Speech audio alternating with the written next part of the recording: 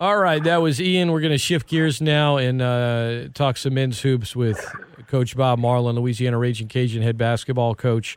The Cajuns coming off a week with 2 victories against ULM, including Senior Day. I want to go back to Thursday, though, up in Monroe. Kobe Julian, the late free throw, lifted you guys. You know, Coach, during a losing streak, you guys were struggling to finish late. On Thursday, you did finish late. What was the biggest difference in your mind Thursday? And then, of course, it carried over into Saturday, but particularly that close victory on the road on Thursday. Well, we made the one stop we had to get the ball back. I mean, we had led the game for 30 minutes and wound up losing the lead on 2 free throws with 1:36 to go and go down 1, and then they come back and make 1 or 2 free throws to tie and then get a stop and then catch a break on the other end and make a play. Kobe Julian was, he had the play there. He was big on Saturday. I want to say it was a career high for him. And, this is a young man. He's, a fourth-year freshman, but he's overcome a lot already in his career. I know he's got a lot of ball left. And, again, his tonsils removed this year.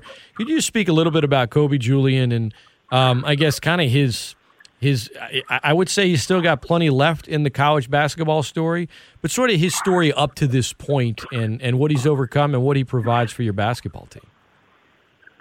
Well, Kobe is a guy that we followed a long time because he's a legacy. We started recruiting him a little bit, or had him on our radar when he was in 6th, 7th grade. He grew, became a little bit bigger, had some great state championship years over at Madison Prep. Did a fantastic job there with their team and good AAU circuit as well. His last couple of summers, he was really strong, and we signed him. He came in with ACL in February of his senior year. He tore his ACL, and the championship rings that their team got that year. Kobe's on crutches when they won the state championship. The rings said, did it for Kobe.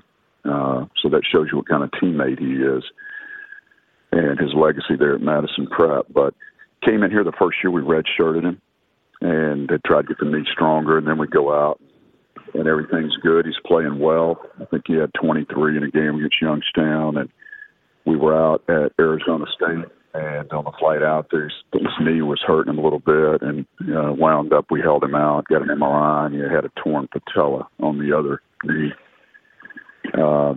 So he set out for all the next year, got the surgery immediately. Christmas, set out to all the next year, and then we played him in the conference tournament. The last 2 games at Little Rock last year in the conference tournament, he played well. And then this year he's fought through some things too. I mean, he's had different back issues, tonsils, feet. He's just a competitor, Scott, and loves to play, loves to compete. He's a great teammate, and he's a versatile basketball player. Dou Gueye, Senior Day Part 2 for him on Saturday. I know with Jordan Brown out, you guys were looking for a bit from everybody, obviously. Dou, he gave you 10 points, 7 boards. He's, I think folks have seen Dou long enough to know what he brings to the table, and whenever he's on, sort of the things he does, he's definitely got a motor. But, could you speak a little bit on him in his career so far? Because I know, it's not over yet. He's got some games left in front of him, but it was his true senior day on Saturday. Yes, he came in from Daytona, certainly played in Japan as a freshman and was a player of the year in that country, and basketball's not quite what it is at the university level over there as it is here, but he still had a very successful run, was coming to the States and at Daytona with Coach Morris, and then we wound up hiring Coach Morris after Coach left our staff and jumped in on Dou and Derry Cadwell, 2 guys that we had liked earlier. And Dou had a lot of options. He had visited Oklahoma State, and St. John's was trying to get him to come and visit, as well as others. And he came here with us, struggled a little bit his first year. Then he found his niche, as you said, and plays so hard, rebounds the ball, can shoot it. Not a great ball handler. He's cut back on his turnovers there as well. Excellent passer for a guy his size. But defense is his thing. He's been a great defender for us and had an opportunity to leave this past year and go overseas and play, and he chose to come back and stay with us, and we're certainly glad he did. Coach Bob Marlin, our guest, Raging Cajun basketball coach. Jalen Dalcourt, coach. He was 1 of 6 from three-point range Saturday, but I think he was 4 of 6 on Thursday. 17 points for you Saturday, 16 Thursday. Where having him playing at the level he's playing now, in the minutes he's giving you now, what has that done for your team's offense?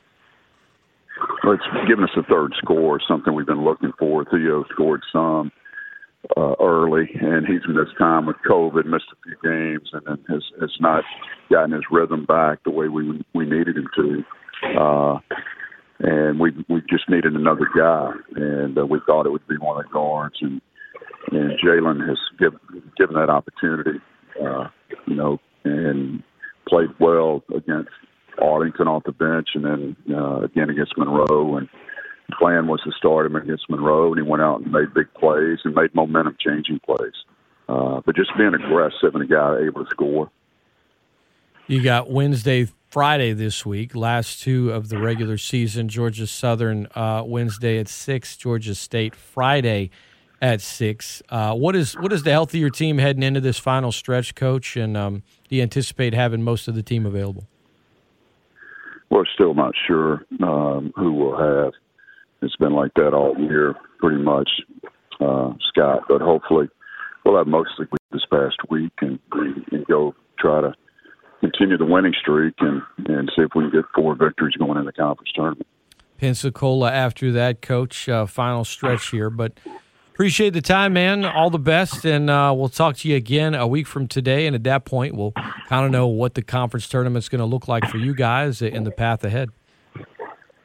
Yeah, sounds good. Sounds good. We'll head to Pensacola on Tuesday, probably, Scott, and get ready to play. We'll play on Wednesday, I believe, or Thursday. Yeah, and, Thursday. We'll see how it shakes down Thursday, and then you'll have a day off. So we'll see what time we play. There's going to be 4 games on Thursday. Appreciate it, Coach. We'll talk again soon. Thanks, Scott.